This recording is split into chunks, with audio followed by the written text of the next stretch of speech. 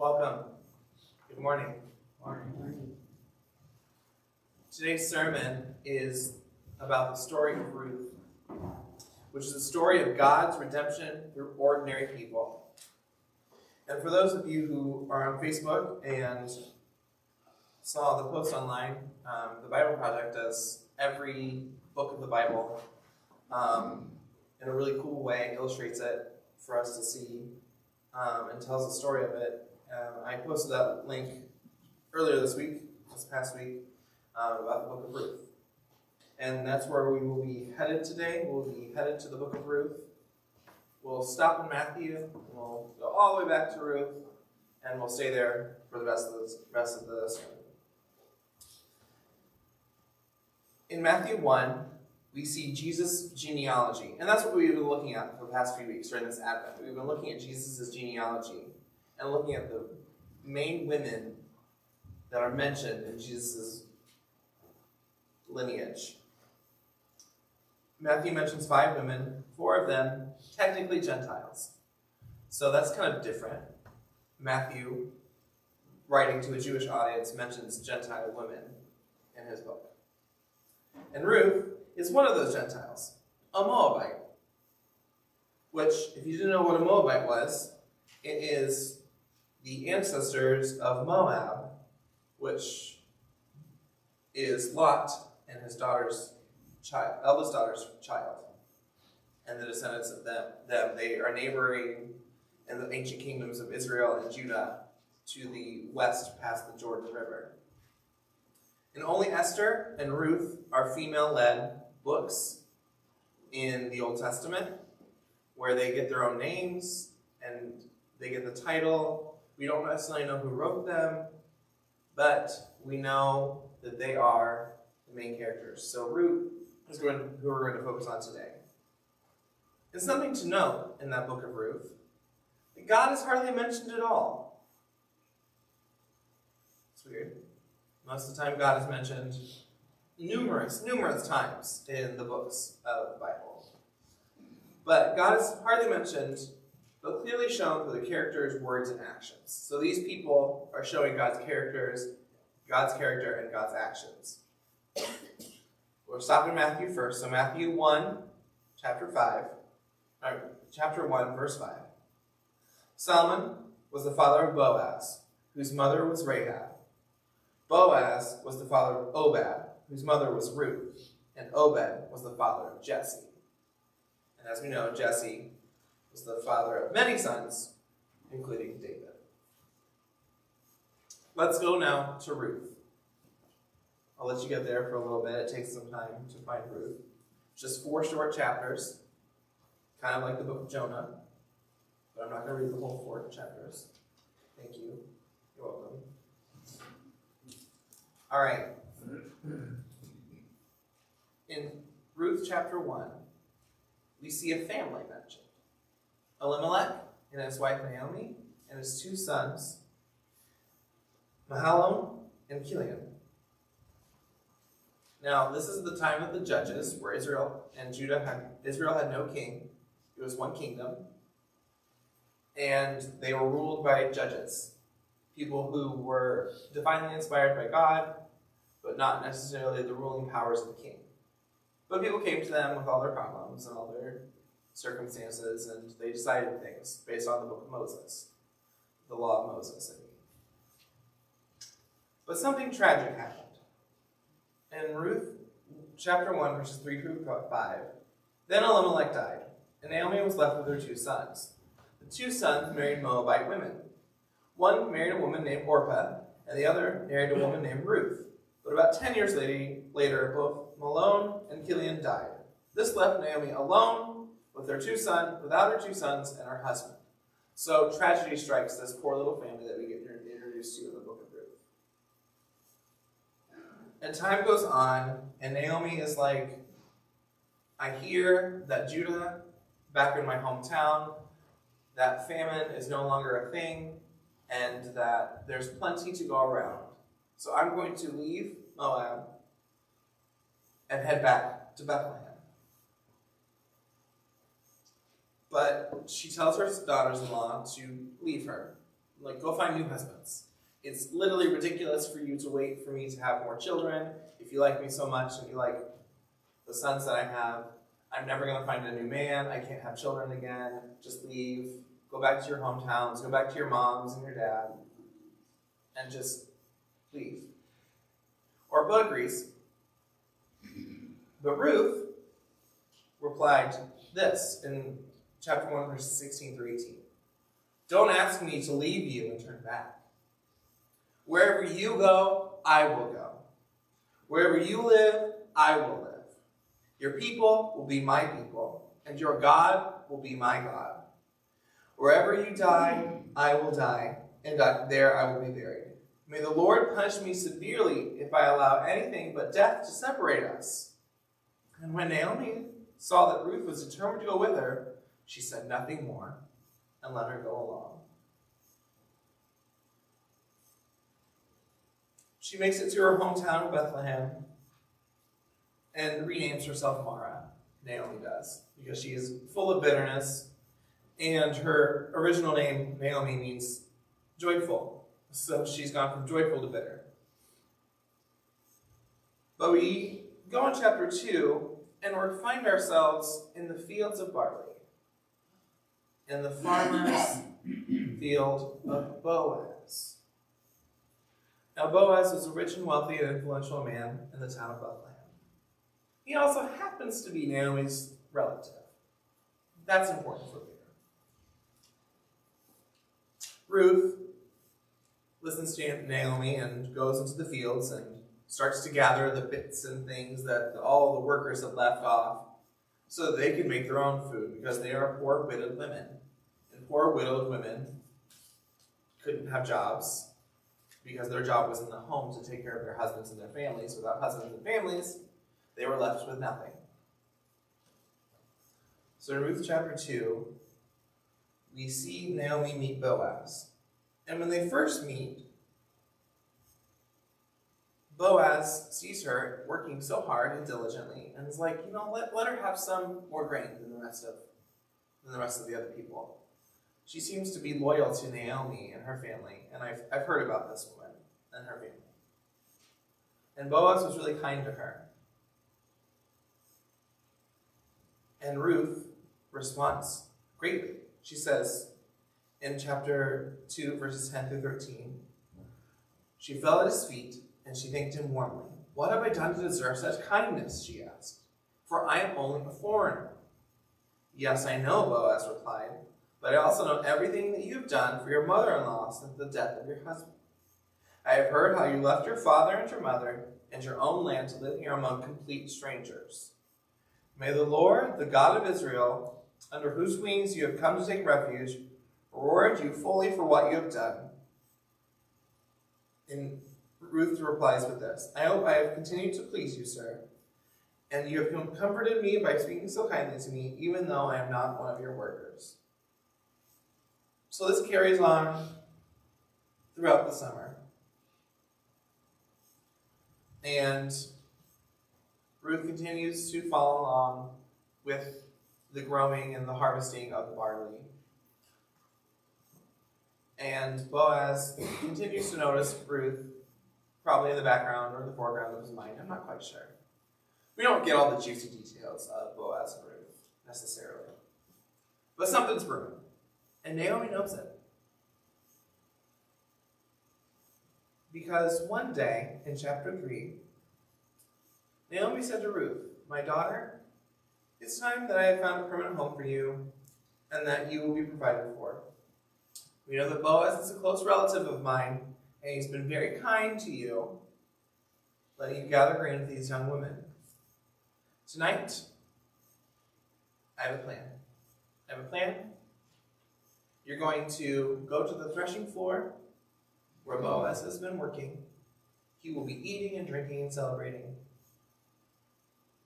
And you are to, at home, bathe, put on perfume, put on your nicest clothes, change out of your working widow clothes, and transform yourself, basically. Naomi's kind of like, her mother-in-law, but also kind of like her fairy godmother, how she goes, fairy godmother goes in, waves her wand, and magic happens, and the woman is transformed into someone that looks like she's more desirable than what she had before. And I'm sure Boaz noticed Ruth. I mean, he did notice her, but she was in her widow's clothes. She's still mourning her husband, still mourning her family and everything. In this light, Boaz is going to notice her. So Ruth does as Naomi asks and goes to the threshing floor, watches Boaz eat and drink, and then he goes to fall asleep, and she sneaks over and lays near his feet and covers his feet and lays there and just waits. I don't know what she was thinking. I don't know why they did this. It's very different cultural things. But around midnight, Boaz suddenly woke up and turned over. He was surprised to find a woman lying at his feet. "Who are you?" he asked, for it's night. He didn't recognize her. And she says, "I am your servant Ruth. Spread the corner of your covering over to me, for you are my family redeemer." "The Lord bless you, my daughter," Boaz exclaimed. "You are showing even more family loyalty now than you did before. For you have not gone after a younger man, whether rich or poor." So Boaz knows that Ruth is needing a husband, and he's surprised to find that it's him instead of someone a little more her age, a little more eligible, that has nothing to do with Naomi and being a family redeemer. "And don't worry about a thing," he says, "for I will do what is necessary. For everyone in town knows that you are a virtuous woman." Why does he call her a virtuous woman? What does that mean? We'll touch back to that later. But Boaz returned to the town and before he did that, he gave her 6 scoops of barley to take back to Naomi to eat on and to have, and to give her kind of a gift, a sign that he would do what he says, that he would go to the town and ask about being the family redeemer for Naomi's family. So Boaz does this. He finds actually a closer relative of Naomi and says, the land of Elimelech is currently belonging to Naomi, but it needs to be redeemed back to being worked and being a field that everyone can use. So the guy is like, "Sure, I'll do that." But then Boaz is like, "Wait a second. She's got this daughter-in-law named Ruth, and she needs to be married so that they can continue on the family name, and they can continue on the family." And that guy's like, "Well, wait a second. I don't want to do that. Never mind. I don't want to marry Ruth." So Boaz is like, "Oh, okay, I'll take over. I'll do it." And Boaz then says that he's going to marry Ruth, and that all the town elders will be his witnesses. And the elders and all the people standing at the gate replied, "We are witnesses. May the Lord make this woman who is coming into your home like Rachel and Leah, from whom all the nation of Israel descended. May you prosper in Ephrath and be famous in Bethlehem. May the Lord give you descendants by this young woman who will be like those of your ancestor Perez, the son of Tamar in Judah." Interesting, right? Why did they give that blessing? That sounds very familiar, doesn't it?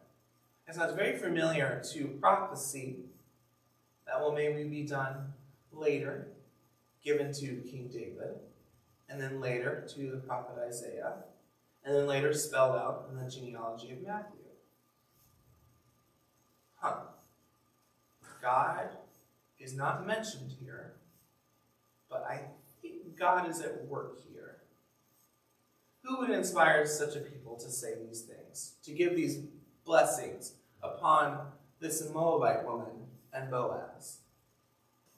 Who is she to get such a treatment? So Boaz took Ruth into his home, and she became his wife. And when he slept with her, the Lord enabled her to become pregnant, and she gave birth to a son. Then the women of the town said to Naomi, "Praise the Lord, who has now provided a redeemer for your family. May this child be famous in Israel. May he restore your youth and care for you in your old age. For he is the son of your daughter-in-law, who loves you and who has been better for you to you than 7 sons. Wow. Another blessing upon this family, upon this seemingly small and insignificant family. But they're not insignificant, are they? Because we know who the line keeps going on to. We get that. We get that in Matthew. We get where the line keeps going. We get that the line goes to King David. And King David is promised sons and kingship forever by God. And who is that king? Jesus. So we go from Ruth, a Moabite woman, kind of the outcasts and foreigner to the Israelites, being brought into the fold, being brought into the family, being blessed by the Israelites, saying that she and her offspring will be famous among Israel.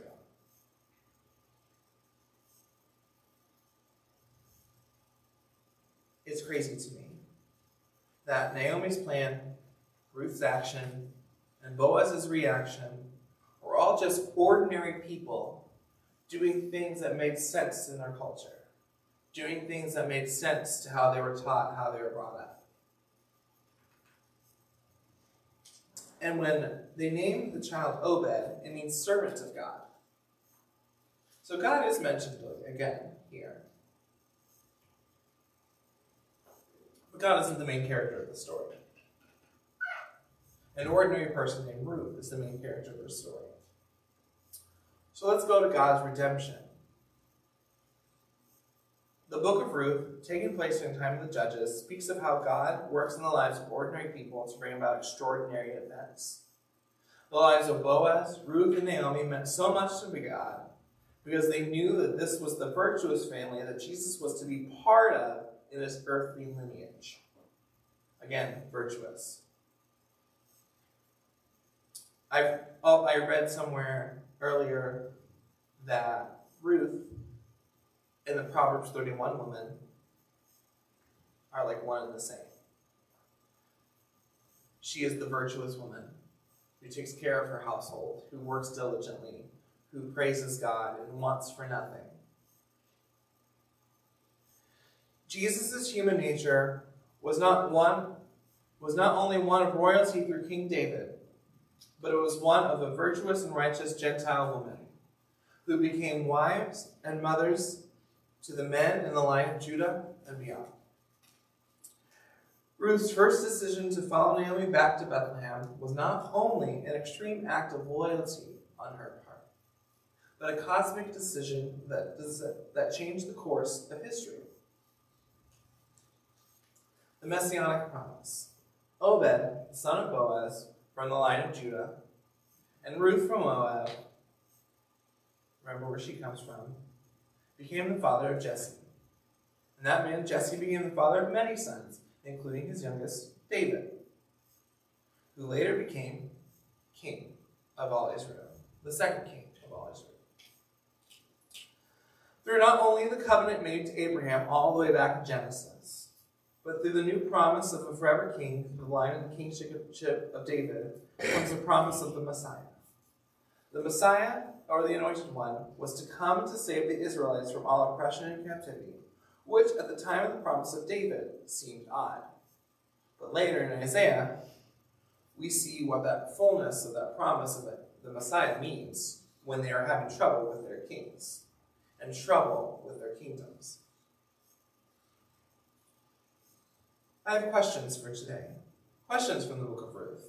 Questions about Jesus. Questions about why this people were chosen and why they are written in this book and why their story is kept forever in written form. Why did God choose the family of Naomi to bring him to Boaz? What was it about Ruth that made her virtuous and the rightful ancestor of David and Jesus? Why was Boaz the relative God chose to redeem Naomi's family? Why not the other guy?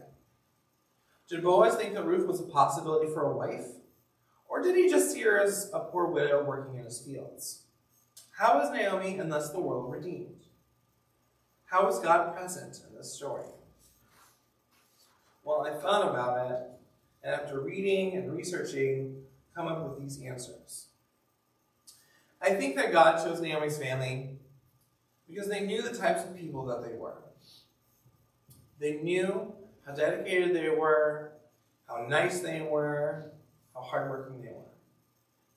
Ruth was kind, loyal, and generous, hardworking, and not afraid to change her entire life for one person. She didn't know that she was going to get remarried. She had no idea. She was just going to follow this woman until she died. Which, considering the generational disparity, it could have been a long time after Naomi died to when she died, and she just would have been happy living alone. I can't live alone. I know that. So I think that's crazy. But Ruth was willing to do that. And God chose her because she was willing to do that. Boaz was a man of integrity. He was also generous, loyal, hardworking, and willing to see Ruth for who she truly was and redeem Naomi's family.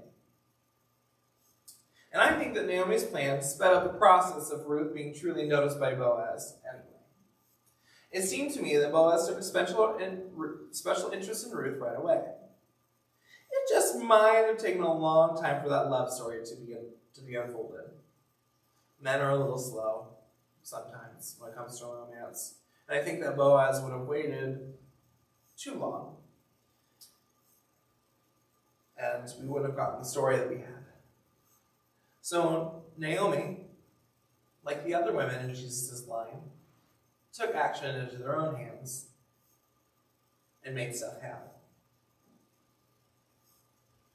I always hear that joke that men are the head of the household, but the woman is the neck, turning the head from left to right.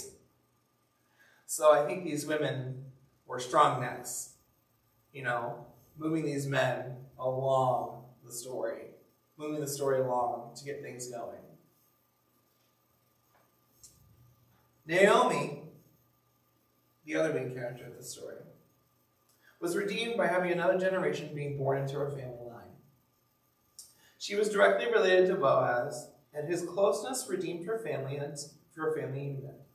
Which, little did she know, that her and Boaz's family lines were necessary to birth the Messiah. That wasn't even a thing back then. Israel didn't even have a king yet. They were just ruled by judges. They had no idea there was going to be a Messiah. They just knew that they were the promised people of God, and that their descendants would be many from the covenant of Abraham. God was mentioned throughout the story in the blessings of the people of the town of Bethlehem, to Boaz and to Ruth and to Naomi. But God demonstrated their power through the ordinary to bring extraordinary to life. Through ordinary people, God can do extraordinary things. Okay? Through ordinary people, like you and like me, God can do extraordinary things. I just thought of this example. One night, a few years ago, we were up here. It was a worship team practice. And I remember God using me in a moment of healing.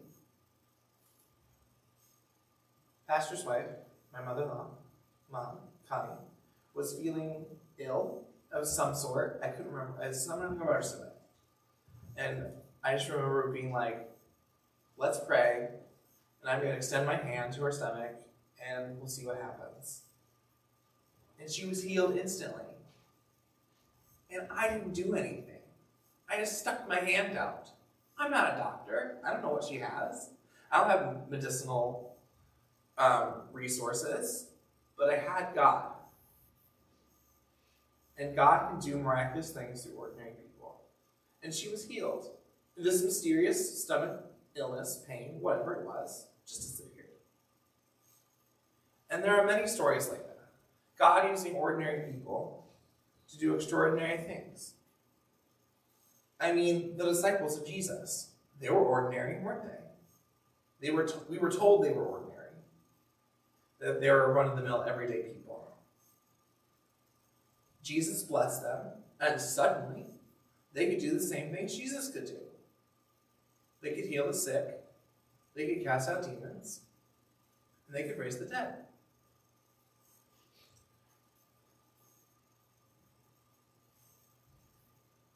God used Ruth, Naomi, and Boaz to do an extraordinary thing, to redeem a family, to make it whole, and to pass down the line so that Jesus could be born to Mary and Joseph so many years later, so that we could have the Messiah, the one who did the most glorious thing of all, dying for us, so that we may be set free to live lives in relationship with God, so that we may too be righteous.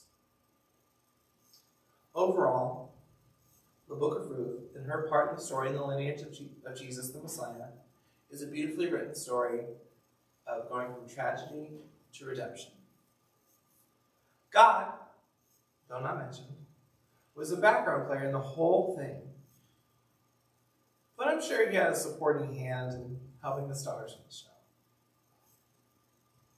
Naomi went from a bitter, sad woman to a woman with a plan, and then a woman full of joy and hope for the future. Ruth was a loyal woman who deserves to have her name to be written in the lineage of Jesus. Boaz was a strong man who made the right decision at the right time through the help of Ruth and Naomi. Through ordinary people, God can do extraordinary things. And today I want us to know that even though we are ordinary, sorry to let you know you're ordinary. I know. Your name's not written in lights. Not everyone knows who you are. You're ordinary people. However, you have the God of the universe, the most powerful being ever, the uncreated one, at your side, going before you, pushing you from behind, so that you may be people of God, doing extraordinary things in the everyday mundane. And in this Advent time, in this Christmas season, it feels like the most wonderful time of the year sometimes. I know I looked out this morning and thought, wow, it's white. The trees look nice. I like the way it looks. This is a nice time. I get why we write so many songs about this time of year. But sometimes, through the ordinary hustle and bustle of life, we lose sight that we are extraordinary people through the help of God. And may your days be full of God and moving forward and moving with hope for the future. May your days be filled with extraordinary events that you can only see either by looking back or by really living in the moment. Don't let God be an afterthought this time of year. Bring God forward. Put him in the forefront of your mind. Pray to him. Have the Holy Spirit fill you. For you never know what God can do for you. You never know.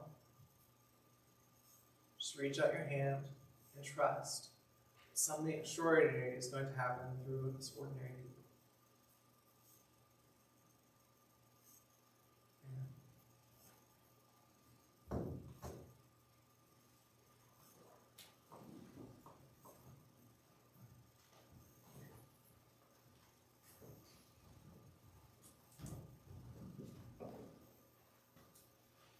Again, I want to say thanks for joining us for our worship celebration today. And if you've not already done so, join our Facebook group, the Champions of Hope. Link on that, for that is on our Facebook page. So, go out in peace. Have courage. Hold on to what is good. Return blessings for evil. Strengthen the faint-hearted. Support the weak. Help the suffering. Honor everyone. Love and serve Jesus. In other words, do extraordinary things because you're ordinary people with an extraordinary God. Rejoice in the power of his Holy Spirit. You are sent. Go with Jesus.